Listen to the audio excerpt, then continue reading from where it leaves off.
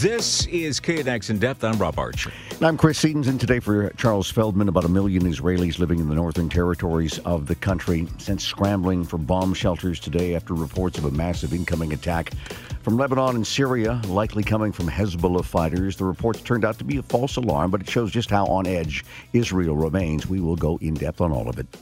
Republicans may have finally solved their speaker crisis, or have they? There is a lot of room left for chaos. And later on, we will have our special in-studio guest. CDC has a new director, going to be welcoming her into the studio today. We start with Israel, where the Israeli Defense Force is preparing for what could be a long, brutal invasion of Gaza. Chuck Freilich, formerly served as Deputy National Security Advisor to the Israeli government, now teaches international relations at Columbia. We're also joined by Mark Montgomery, retired U.S.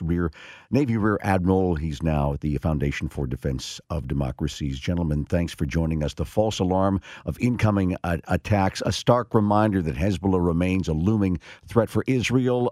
Chuck, let's start with you. Is Hezbollah even more of a capable fighting force than Hamas, or would they be considered equal?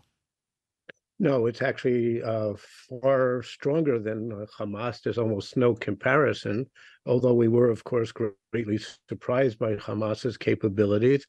Hamas and the Palestinian Islamic Jihad, the other primary organization in Gaza, were together thought to have had something like 40,000 rockets. Hezbollah has something like 150,000. It has other niche capabilities that are quite unusual. And it is considered to be a better trained, better equipped force than Hamas. They've also got, by the way, forces, and there are also Iranian forces in Syria. So it could be a multi-front war. It can also expand if Iran has deployed rockets in Yemen and Iraq, and of course can hit Israel from its own territory. Mark, what's the danger here of these false alarms? Because I know that years after the Cold War, we learned some stories about how close we might have come to an accidental missile launch. And we hear this story about false alarms coming into the north of Israel. But what if they did not discover it was a false alarm until it was too late and a massive counteroffensive was launched in retaliation? Is there a possibility of that happening here, or are there safeguards in place? I don't think that's a realistic possibility. And the reason is that Israel's an extremely professional military there. Obviously, they had a strategic intelligence failure in Gaza, but broadly speaking, the intelligence warning is good. So if they would not preemptively do a strike based on a false premise, I think it's more the weariness of the population. But after what's happened last weekend, I think that they'll, the population will appropriately protect themselves for the foreseeable future. But the Israeli Defense Forces, the IDF, is extremely professional and would not launch some kind of counterstrike before having a complete understanding of the inbound threat. Chuck, back to you. And why exactly were Israel's defense forces caught so flat-footed by the Hamas attack over the weekend? How much, I can't help but wonder how much Israel's current somewhat volatile political action or situation may have played into their preparedness? Well, there's no doubt that this was a colossal intelligence failure. There's no ifs and buts about it. I think like other major intelligence failures, whether it's the Yom Kippur War, whether it's 9/11, Pearl Harbor, whatever, it's in the end, it's a failure of imagination, because in this case, Israel didn't believe that Hamas had the capability to do anything like this, and so it just didn't see it. It didn't see the signs that were there, and there were some. And Hamas engaged in a rather effective strategic deception program. For the last couple of years, they seem to be acting in a somewhat more moderate way, finally dealing with this, trying to help a little bit with the standard of living of people in Gaza. Maybe a little bit more of an economic focus, and it turned out that was probably just cover for the other things. The week before the war breaks out, they renew the large-scale violent demonstrations along the Gaza border, so Israel's focused on that. And yes, I agree with you that Israel's domestic problems have undoubtedly had an impact. The IDF was in very serious trouble in the last half year. it was quite remarkable. I speak as an IDF veteran and senior defense official. It was horrifying how, in the course of months, you can almost tear apart one of the world's better defense establishments. So yeah, they were diverted by that. The IDF was just trying to keep itself together successfully, and the government's attention was also diverted by what they were doing. Yeah, and thank you for saying that, because I do want to push back and see what your response is to the intelligence failure, quote unquote, aspect of this. But we'll save that because we're going to take a quick break here, and our guests are going to stay with us. Chuck Freilich used to be the Deputy National Security Advisor to the Israeli government. Mark Montgomery, a retired U.S. Navy Rear Admiral, will continue with us on KNX In Depth.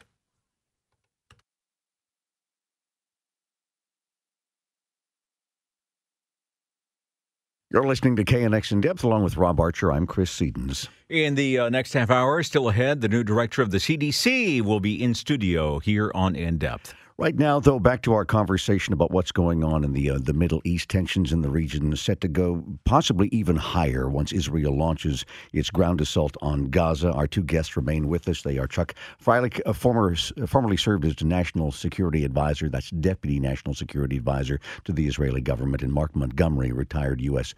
Navy Rear Admiral. Mark, to you, there are now two U.S. aircraft carrier striker groups in the region, an awful lot of firepower on standby. Under what circumstances could the U.S. be dragged into this war?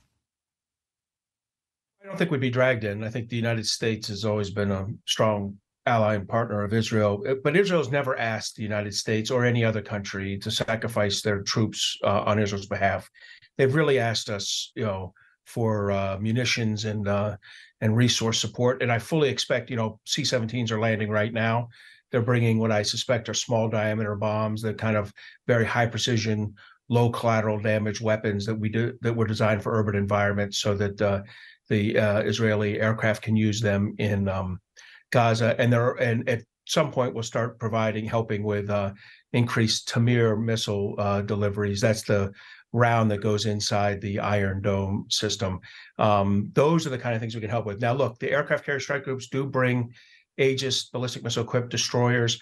There is one small mission we can do alongside the Israelis, and that's to help in the deterrence of any kind of Iranian interrange ballistic missile shots against Israel. I think we're a long way from that right now, but the capability and capacity is inherent in both of those carrier strike groups, multiple ballistic missile defense ships alongside the aircraft carrier that can assist with that. But again, Israel is loath to ask the United States or any other country to sacrifice their troops on behalf of Israel. They're very, very proud to defend themselves. All right, Chuck, my question to you, and we were talking about intelligence failures, and obviously something went wrong here. Some warning sign was not either given or was not heard. And I want to ask you about some specific things. There is reporting that Egypt's intelligence services had warned the Netanyahu government that there was trouble brewing and it might come out of Gaza. That's the reporting. I don't know how confirmed that is or not. We also know that the leadership of Hamas was invited to meet with Sergei Lavrov, that's Russia's foreign minister, in Moscow twice in the last year, I believe September 2021, and again the following March. Now, when we say intelligence failure, I think we have to think about sometimes the intelligence is not what failed. The politicians are who failed, because I'm thinking of 9/11 when there were intelligence warnings that something was coming, but it did not serve the political interest to be seen in that way, so attention was turned elsewhere. Did that happen in Israel here, with warnings about something was up with Hamas and something was up coming out of Gaza, but it didn't serve the political view at the time that attention had to be focused on the West Bank instead? What do you make of all that? Well, I think there's a combination here. There's plenty of blame to go around. First of all, the intelligence community in Israel failed, and we have to say that openly and clearly to ourselves, because the only way to make sure that a catastrophe such as this doesn't happen again is by learning from our mistakes. But yes, I agree with you that there is much blame to go for the political echelon as well. And the prime minister began a judicial overhaul process about 9 months ago, which was unnecessary to begin with, but threw the country in a state of total disarray and chaos.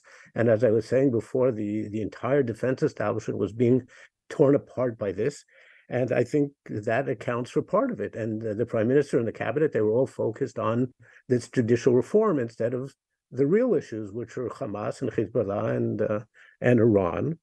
And I also think if you're saying where the political needs and meet with the intelligence failures, I think in the last couple of years, as I was saying before, there was this misconception that Hamas was moderating or being tamed, so to speak. I think we took our eye off the fact that Hamas and Hezbollah are both fundamentalist jihadi organizations. They're not about proper governance and economic growth. Their number one objective in life is to destroy the state of Israel. And then they have a grander vision for what will happen after that. But that's what they're focused on. And I think that was the really big misunderstanding here. All right. Thank you so much, our guest. That was Chuck Freilich there, formerly served as Deputy National Security Advisor to the Israeli government, now teaches international relations at Columbia. And Mark Montgomery, retired U.S. Navy Rear Admiral. Now he's at the Foundation for the Defense of Democracies. Don't forget, you can find the KNX In-Depth podcast on the Odyssey app, Apple Podcasts, or wherever you get your podcasts. Coming up in just a couple of minutes on KNX In-Depth, could Republicans in Congress be putting their drama behind them and getting back to governing?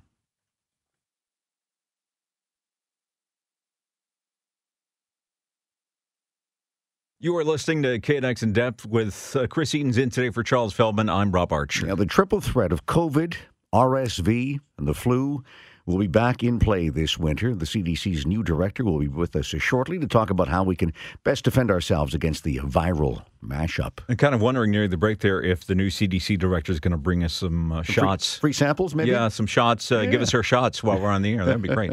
Right now, though, the House Republican leadership appeared to be a little bit closer toward naming a successor to Kevin McCarthy as Speaker of the House.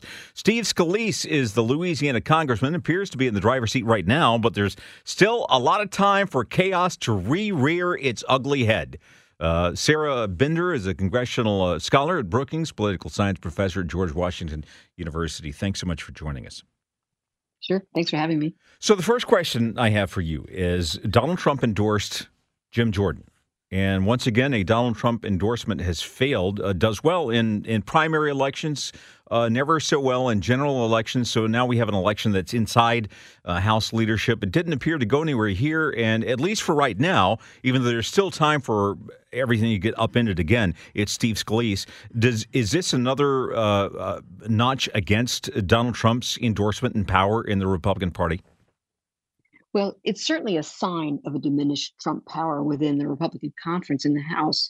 But keep in mind, this was behind closed doors, and it was a secret ballot. And so in the privacy of the vote there, yes, many of those, over half of the Republicans, were not swayed by a Trump endorsement of Jim Jordan. Are you suggesting that we could maybe get things done in Congress if everybody's vote was secret? Well, on the one hand, yeah. On the other hand, trade-off. I think voters would like to see how their representatives vote so we can at least try to hold them accountable. Sarah, will Steve Scalise really be that much different as a House Speaker than Kevin McCarthy was? Their politics, for the most part, doesn't differ that much, does it? Well, if it is Scalise who gets elected Speaker of the House, on the one hand, correct, they've been in a leadership team, as it were. They've worked together for years. If McCarthy was voting more, he doesn't really vote as Speaker, you'd see that their voting records are quite a lot alike historically.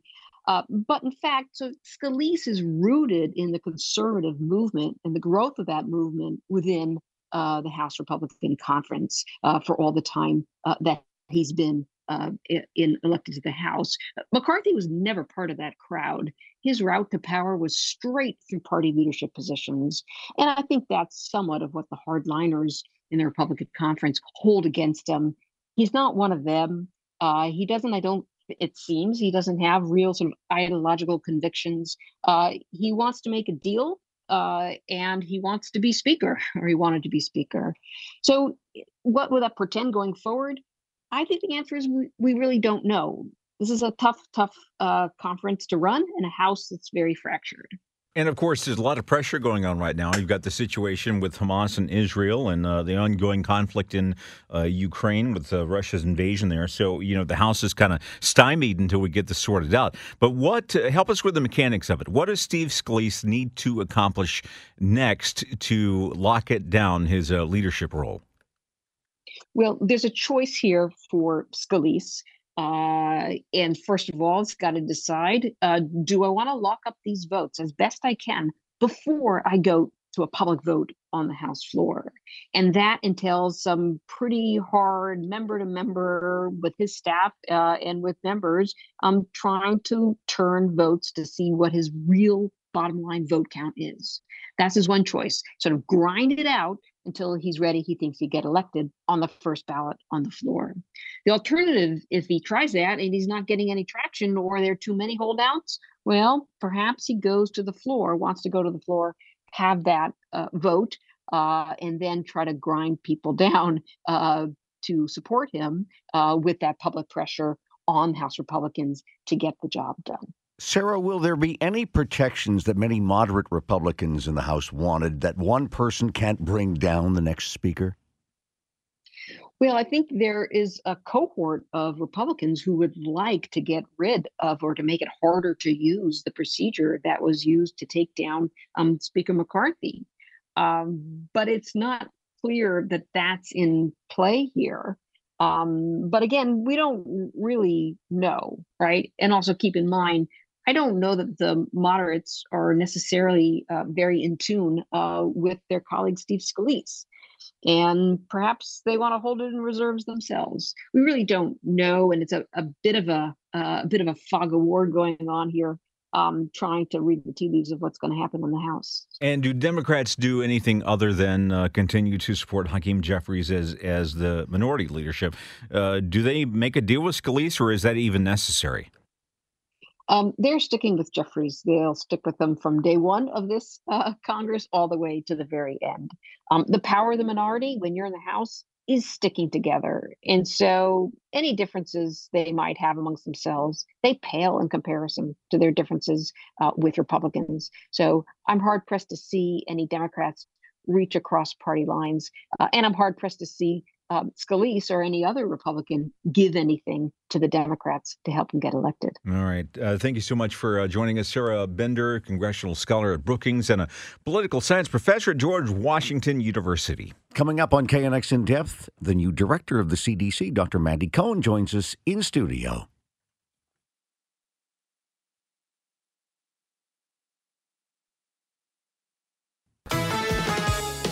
You're listening to KNX In Depth, along with Rob Archer. I'm Chris Seaton, sitting in today for Charles Feldman. All right, COVID is not gone yet. There are still some challenges. One of them is a new COVID vaccine is available, but the rollout's been a little rocky, and a lot of Americans, of course, still out there, still that contingent of people that think, believe in conspiracy theories. They are probably going to refuse to take it. There are also some people who have just had enough of COVID vaccines. They don't want any more. All of this is going to land not on your shoulders or mine, but on the shoulders of Dr. Mandy Cohen. She's an internist and the new director of the Centers for Disease Control and Prevention. Thank you so much for joining us today. Great to be here with you in person. And when you walked into the studio, I asked if you brought some shots with us. You give us shots. Unfortunately, I've already got my COVID and flu vaccine shots. Great job. So had I known, I would have waited. I made my appointment this morning. Yeah. I got mine this morning in South LA. There you go. Very Your good. arm sore? Not yet. Yeah? Not yet. Yeah. And it probably will be tomorrow. So what do you do? Let's talk about the hesitancy that some people have, because we're not just talking about the people who are just suddenly anti-vaccine, vaccines are evil, Satan had something to do with creating them. But you've also got people that I've heard from that have gotten the other COVID vaccines and the boosters, and they're just kind of like, I have to get another one. Mm-hmm. Did the CDC and did the government not promote the idea enough that this is going to be like a flu vaccine, that it's probably smart to get every year? Well, so the CDC a few weeks ago did recommend that everyone over the age of 6 months get this updated COVID vaccine. It's really for two reasons. One, this virus keeps changing. Just like flu, as you were mentioning, changes every year. We're seeing COVID continue to change, and we need to make sure folks have the updated protection.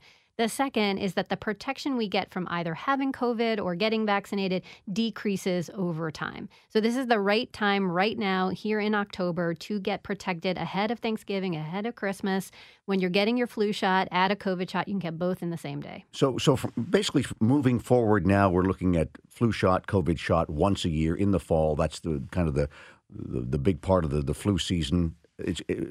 We should basically get it in our day planner every fall. Well, we think that is likely. Obviously, we're still learning about COVID. I know where most of us want to leave it in the rearview mirror, but it's still here and it is likely changing, and we're going to need to deal with it just like flu. So stay tuned. But what we think it will likely be an annual vaccine, but we still need to gather more data on how the virus is changing. But yes, put it in your planner. Probably once a year with your flu vaccine, you're getting an updated COVID vaccine as well. Speaking of COVID changing, I know that nobody can predict the future, but how possible is it that we would have to go back to the lockdowns, everybody's got to mask up all the time situation with COVID, or because we have these vaccines and boosters with us now, that mitigates all that? Yeah, we are outside the emergency. That is the good news. We're in a better place than we've ever been, and we have some underlying protection. So that is good news. So we are seeing less hospitalizations, less death. But are we still seeing people get sick and die? Yes, we are. And particularly if you are over 65, that is where all the folks who are getting really sick are. But even if you're under 65, we're seeing a lot of folks get long COVID. Those are extended symptoms from COVID. Getting vaccinated or using treatment actually decreases your risk of long COVID. So even if you're not at risk of going into the hospital, but if you don't want those symptoms for a long time, even from a mild case, get vaccinated, get treatment. From a CDC perspective, what kind of research is being done to help deal with those people, the people who do end up with long COVID? Yeah, long COVID's a real issue. I mean, we see this from other viral illnesses as well, but COVID, because we all experienced it at the same time, we're really learning a lot about it. Actually, the Biden administration made a big investment of dollars through the National Institute of Health, or NIH, to do research on this. We have whole teams that are really trying to understand this in a different way. So I think a lot more to learn, but the good news is get vaccinated, get treatment, less likely for you to have extended symptoms from this virus. Right. All right. We have locked the door. Dr. Mandy Cohen, the new director of the CDC, is not allowed to leave the studio. She's going to stay with us, but we are going to take a break right now, and KNX In Depth will continue.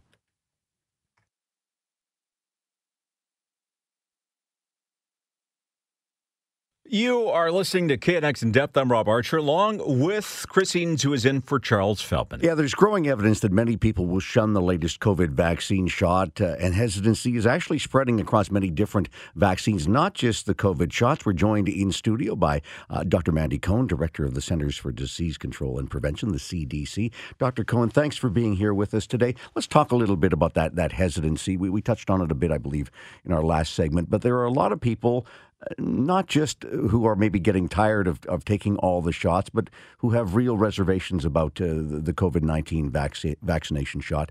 Your thoughts directed towards them? Well, first, yes, I'm the CDC director, but I'm also a mom and I'm a daughter.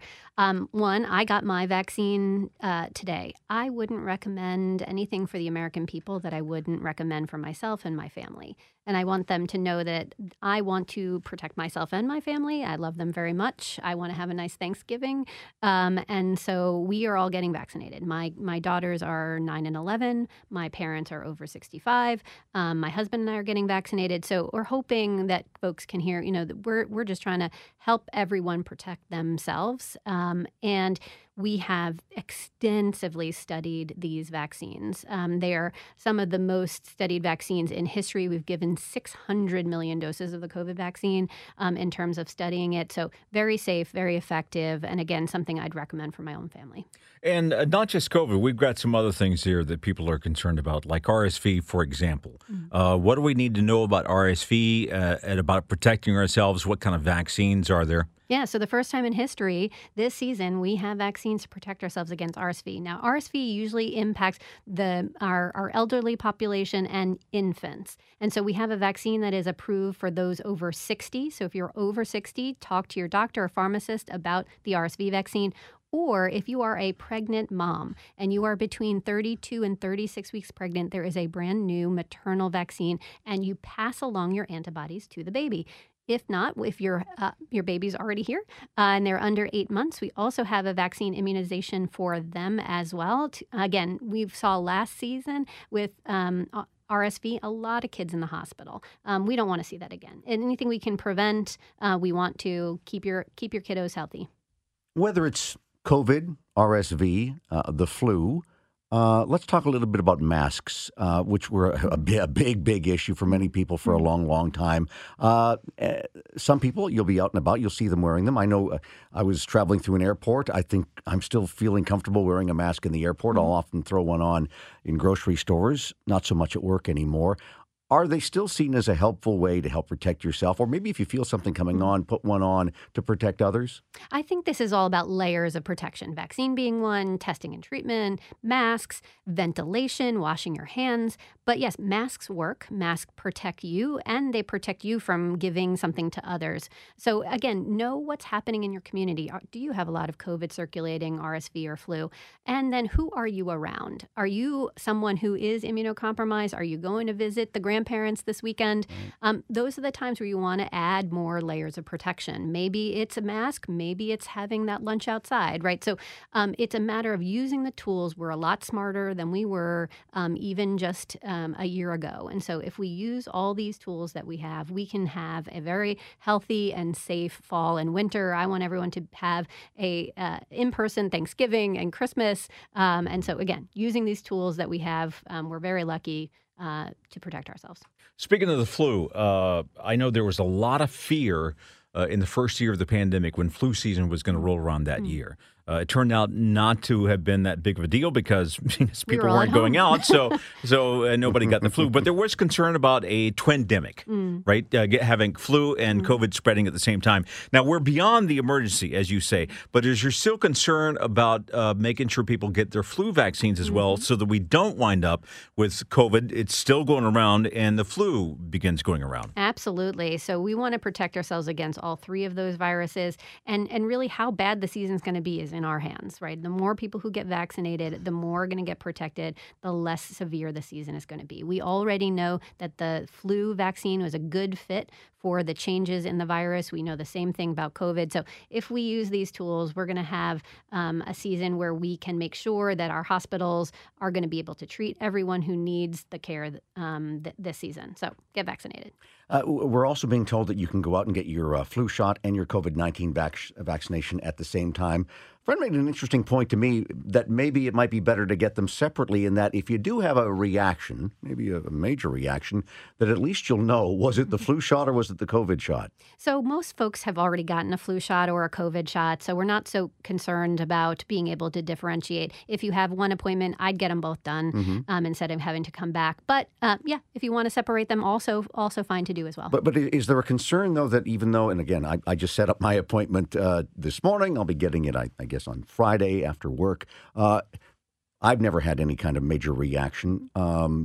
Is there a concern that you could still get a reaction? It's very, very unlikely. So what we're seeing in terms of side effects is really pain in your arm, right where the shot is, maybe a little fatigue at the end of the day. But no, we're not really seeing any of that, particularly now that we've moved past where we're needing 2 shots in a row or things like that. So, we're recommending everyone get their COVID and flu vaccine and feel very free to get them both at the same time. I got them both. I got one in each arm, and I have to say the flu arm felt more sore than the COVID arm. And I was a little, what's the technical term I want to use?